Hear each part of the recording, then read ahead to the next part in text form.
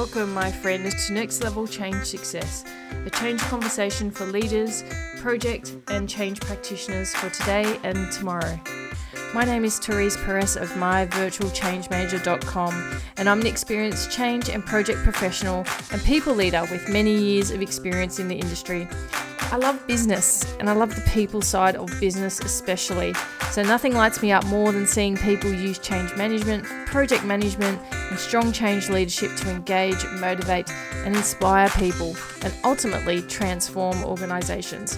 If you've heard about change management and have no idea of what it involves, then you're in the right place. If you know about change management, but you want to take your practices to the next level, then this is where you should be.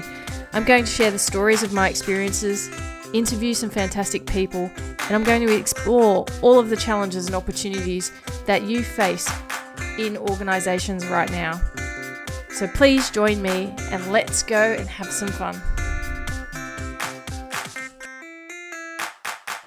Hello. Yay, it is 2023. I'm very, very excited to be back for season 2. And wow, I'm very enthusiastic about this year. It'll be interesting to see how I feel halfway through.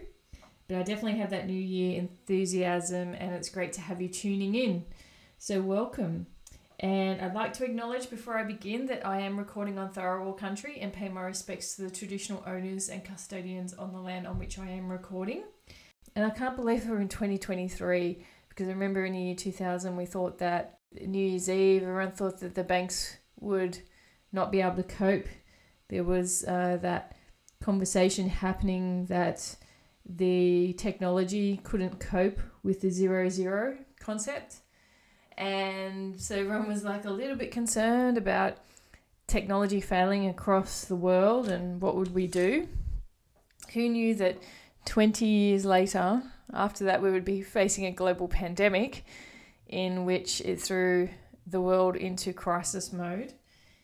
And then 3 years later, we're heading into a new year, which is hopefully hopeful and hopefully going to present you with a little bit more opportunity and enthusiasm, because I certainly feel that. I feel like it's another year. I was hopeful at the beginning of 2022 as well, just around opportunity, what will this year bring, and hopefully an improvement. And certainly our Christmas this year, or in 2022, was really exciting with family, friends, catching up, entertaining again.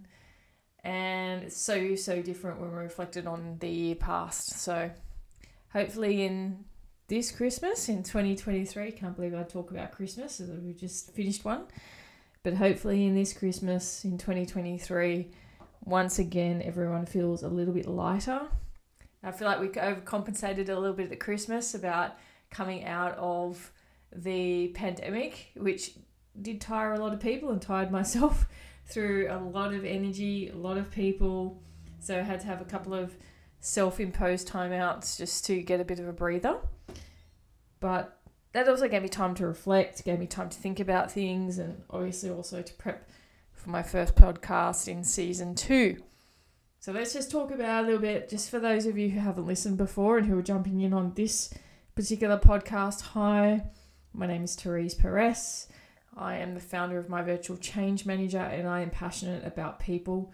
I'm passionate about the change discipline, but also the change challenge that organisations face. And I believe that with integrating change psychology into an organisation, you are going to get better outcomes. People will have a better experience. We spend so much of our lives at work.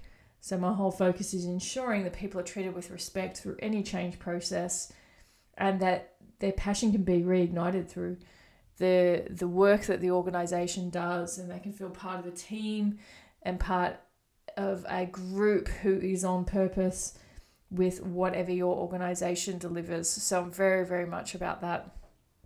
And so a few things over the Christmas break. I did some reading. There'll be a few books I cover off because I found some fantastic books, and also had my brother lend me a fantastic book, which I'm going to cover off in one of the future episodes around psychological safety.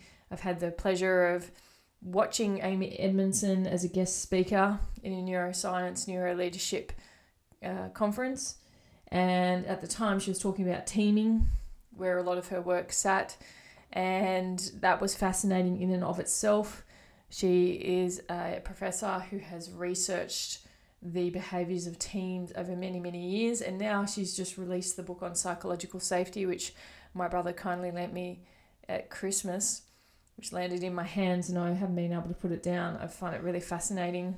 I haven't been underlining it. I've been actually, resisting that temptation. However, I've been tagging some key things in there and definitely want to have that conversation because it is really relevant, and it is one of the things I want to talk about around the challenges and the change challenges that we face in 2023. So let's get into it, because this is a new year, yet there are themes that are going to continue to perpetuate through this year that might come to the surface more and more in your organisation, and it's important that you're across it.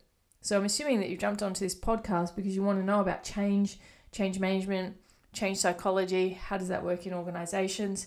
How do you achieve more through less effort in a lot of ways? And one of the first thing I want to talk about for 2023 insofar as changes is fatigue, and fatigue in your workforce. Now, so last year we had a lot more conversation about mental health and what that meant for organisations. And in the mental health landscape, of course, there's a whole bunch of considerations and well-being really that you want to focus on. Well-being used to be almost like this, it's like the myth of work-life balance. It's kind of like something that most organisations talk about. They might send out things, have fruit baskets in the, breakfast rooms. They might have, certain healthier foods, certain yoga classes people can go to, that type of thing, or a bit of a health and fitness, discount for staff for going to the gym, that type of thing. But there needs to be almost an amplification of these type of strategies to the point where it's integrated at the foundation of the culture.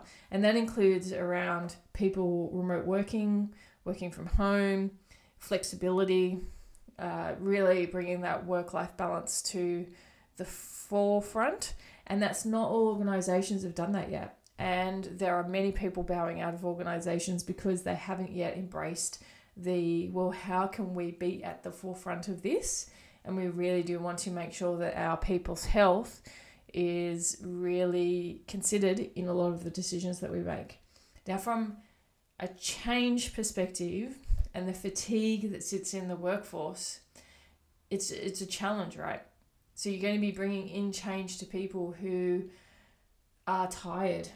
And I would say probably coming off their Christmas break tired as well, because of the big increase in social activity that happened during this holiday break just been, and then they're coming back to work and tired. This compounding effect.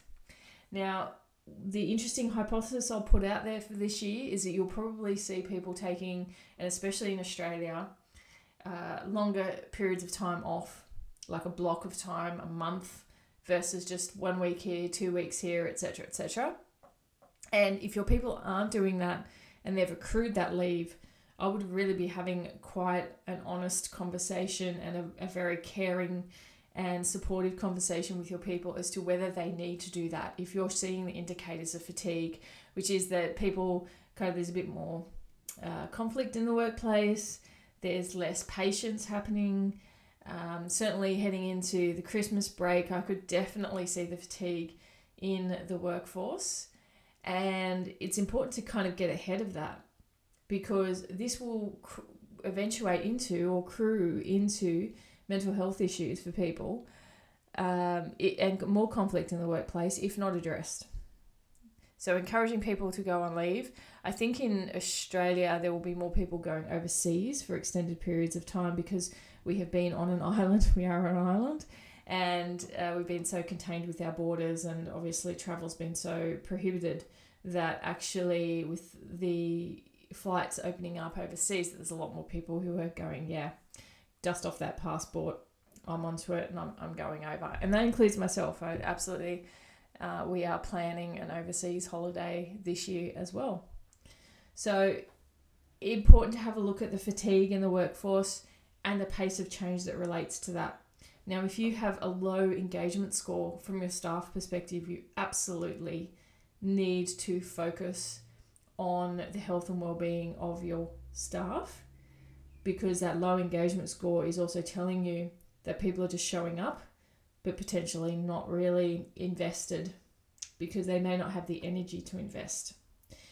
The other indicator so far as fatigue is going to be your attrition rates. So how many people are leaving the organisation, how many people are coming in new, and now there'll be enthusiasm. But obviously if you've got a low engagement score or a low engagement base that you're coming from, they're going to come into a culture that's tired. They're going to come into a workplace where people are negative, and you really then need to have a look at how you reinvent your culture and continue to have possibly high attrition rates, which isn't great. If you are, and if your people and culture area or your HR area do not have a strategy around health and well-being, talent retention, talent creation and development, psychological safety, engagement, all of these elements together, and if they're just looking to address them as siloed strategies, then you may want to rethink that, because you will find that it will not be successful and you're going to struggle through this year. So important to have a look at that.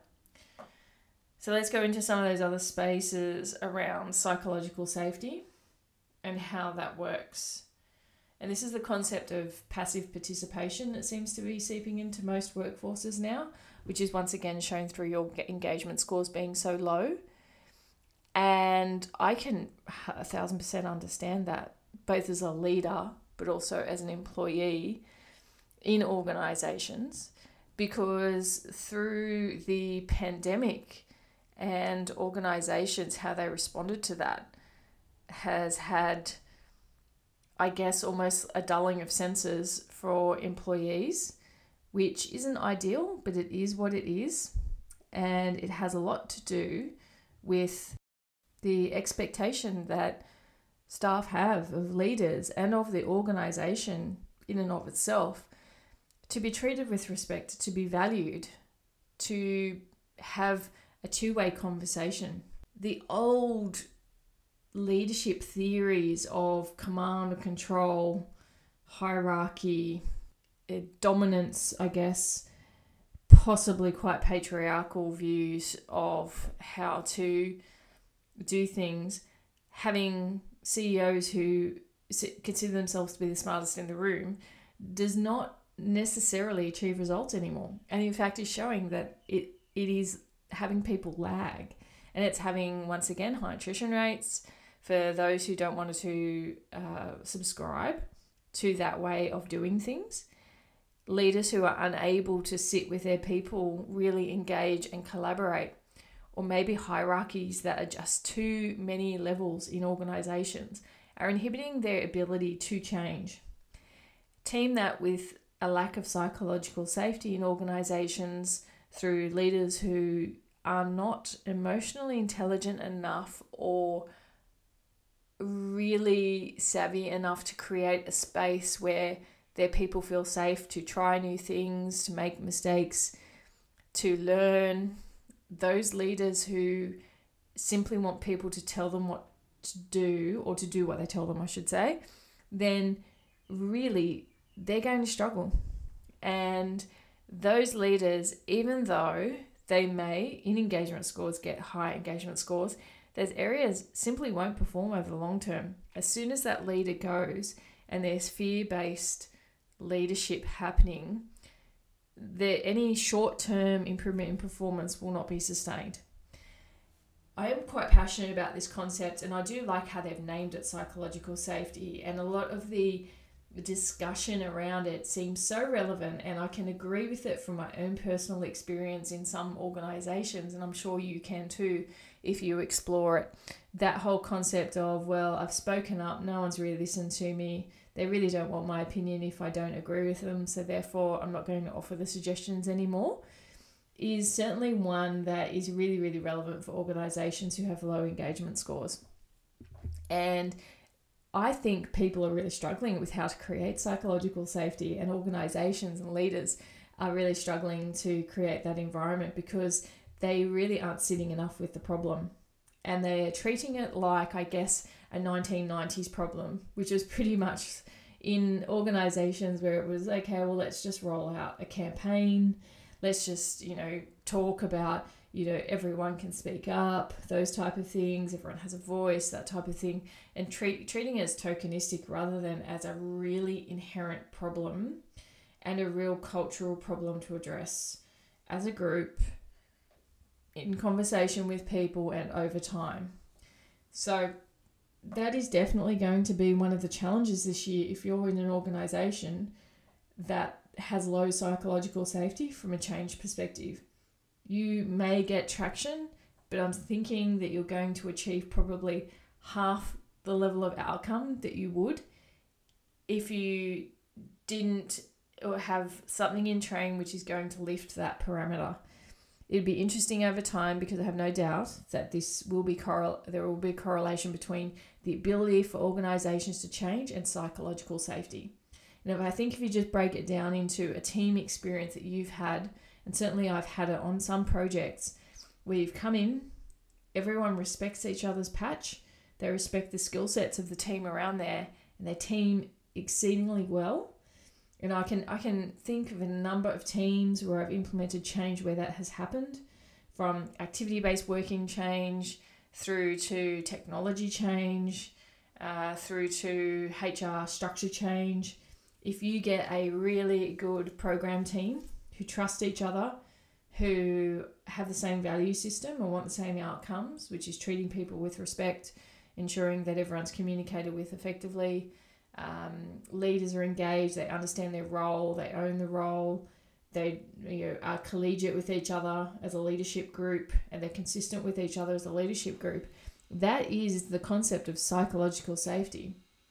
And that if anything kind of goes wrong, that people can sit around a table and work through it and discuss it, and everyone's views are shared, appreciated, and the best outcome once again is used, or the best method to respond is used as part of a collaborative effort, will always achieve a better outcome than someone who thinks they're smartest in the room, someone who will undermine others in the room, or be derogatory towards someone's opinion, someone's view, and quite visibly, which then all of a sudden just degrades any sort of safety within that group, which once again results in poor outcomes, poor results, no one speaking up. And it really puzzles me that then people kind of question about I can't believe people don't speak up about this, etc. Well, of course, because if they don't feel safe, they're just not going to. And leaders need to really work on that. So psychological safety in the change context is going to, and for most organisations, is going to continue to peak in the conversation, and quite rightly it should, with the demands that we have in organisations at the moment. And then we move on to culture and the culture conversation. And this is all linked and related, as most ecosystems and organisations are. But the whole culture context is important because some cultures have really thrived in this ability to evolve, embrace the new, say, okay, times are different, how do we approach it? Because their core value systems are already about people. So I feel if there were organisations who are quite people-centric, and I don't mean tokenistic, I think there's a very big difference for most organisations who say it but don't live it, don't act it, and thus engagement scores plummet, versus those who actually do have that intention and have leaders who reflect that. And then how do they create that new culture and evolve it so that everything is aligned? And from a culture perspective, you absolutely need to consciously manage culture in an organisation, and especially more so than now. And many leaders are unable to talk about it because they've never experienced a culture program, are unsure on how to support it. And it seems that the kind of flow is a culture diagnostic, a look at the weak spots, the strong spots, and then put leaders through learning, and then leaders are there to change the culture. I'm here to say that's not enough at all. And in 2023, for many organisations who've been on a bit of a culture change journey, that if it's not getting traction, there is a need for you to explore how you can get it to the grassroots.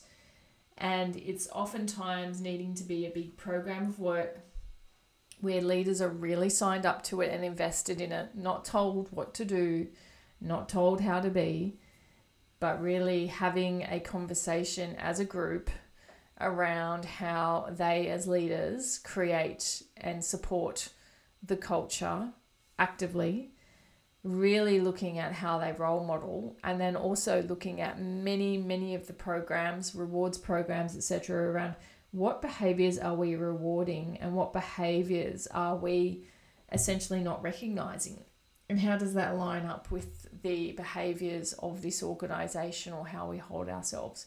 Oftentimes too, insofar as values, I will touch on this in the cultural context, values, and then there's like a list of 10 behaviors for every value. It's too much. So culture needs to be a simple conversation, a daily conversation, a daily action, and a daily team effort to create the culture that you want in an organization. And it needs to be aligned with its purpose at all times. Then all of the structures and processes, and I don't mean just people and culture or HR structures and processes, but business processes need to reflect your culture. The people you recruit need to reflect your culture. If you have people who you recruit who don't display those behaviors, they need to be actively managed out of an organization due to non-alignment with your culture.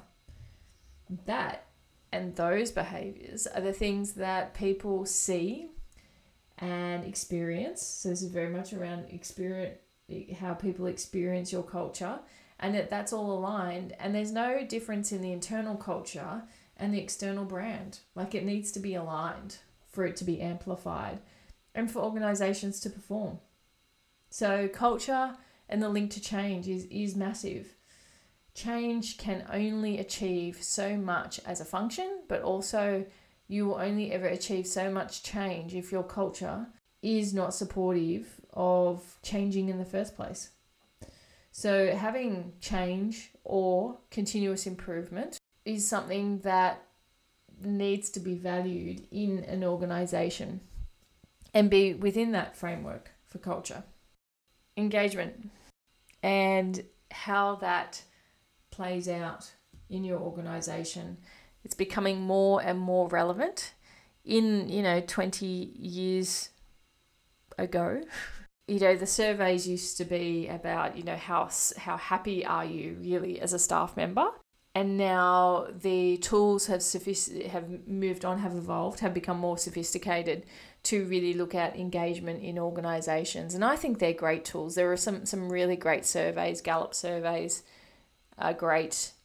People oftentimes debate about surveys. I would say anything that's, once again, not really mature but tokenistic is not going to be of value. But I have participated in and experienced some great surveys that really do show some interesting cultural diagnostics and engagement diagnostics. And they correlate, right? So not one tool in its isolation is going to give you the answers, but in an ecosystem, many tools, absolutely, they are going to give you the areas for which the organization should explore. So staff engagement is going to be a really hot topic, I would think, because people could, I guess, dismiss worker satisfaction or dissatisfaction because of the pandemic. But this year, things will have been settling. This year is the year that most organizations are going to see, are we really on mark? Are we ahead of the game, or are we behind? And how behind are we? And I mentioned this in the first point for change challenges. We talked about change fatigue, mental health, the indicators, people taking holidays, there could be sick leave, it could be attrition rates, and then of course you have your engagement survey.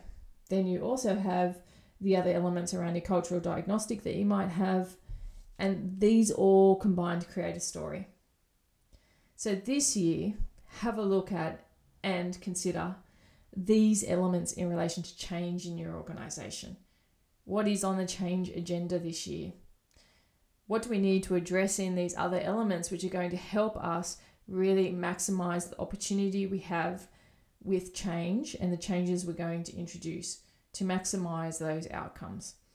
If you don't look at where your workforce is at, if you don't look at the elements of psychological safety which may or may not be present in your organization, if you choose not to look at your workplace culture and what's happening there, and if you start to just be in a place of justification for your poor engagement survey results, then you will almost be throwing money down the drain when it comes to change this year, because these elements are really, really critical to change success.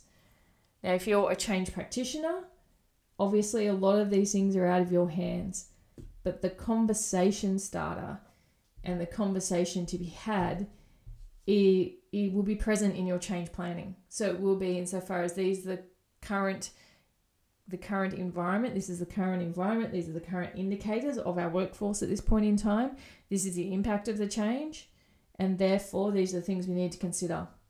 Better engagement with your leaders, ensuring more communication than less, ensuring that you're giving people enough time to embrace the change before it happens, which still is not occurring across many organizations. It's just thrust upon the workforce, a tired, fatigued, disengaged workforce. It is the elements which may have people move into mental health issue territory. It could be the cause of attrition rates of both leaders and employees. So a lot of the downside, if not addressed, that those costs are quite high. So it is worth organisations investing in these areas. These are the key areas of change challenge for 2023. And I embrace these challenges in all that I do, because these are the things that matter to people.